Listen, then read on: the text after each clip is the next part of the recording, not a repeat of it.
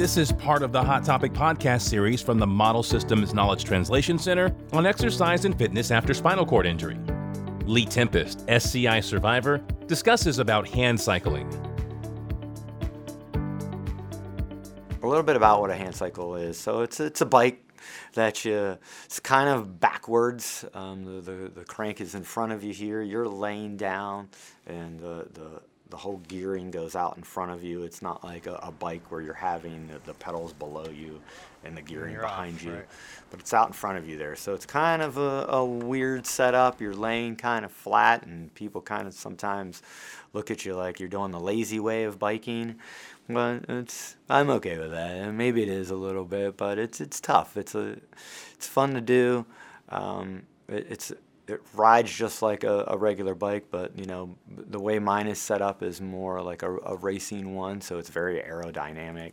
So you can go a little faster, makes it a little bit easier to climb some things. You don't have wind pushing on you.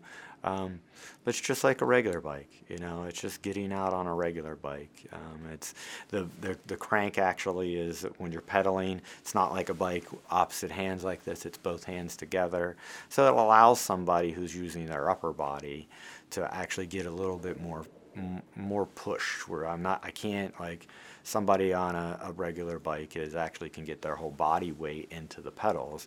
This allows me to use my whole upper body to push and pull the bike and get a little bit more power into the bike. And also the bike is set up to give you some stability. You have one wheel out front, you have two in the back, so you feel no matter where your level of injury is, you have some stability and you don't feel like you're wobbly from it. And that also goes with using both hands together. You're not twisting your body at all. It's a nice circular push that you're having, almost like in a chair. You can keep a nice balance with it. So the bike is perfectly set up for people with disabilities. It's a little hard turning radius, which gets a little in tight spots, but you learn to find parking lots to do big loops around, and the loops are kind of fun. So, but it's just the same as biking as anybody else. I go out with my friends a lot, and I can keep up with them just as they pedal along. Sometimes I'm a little faster than them, a little bit more aerodynamic.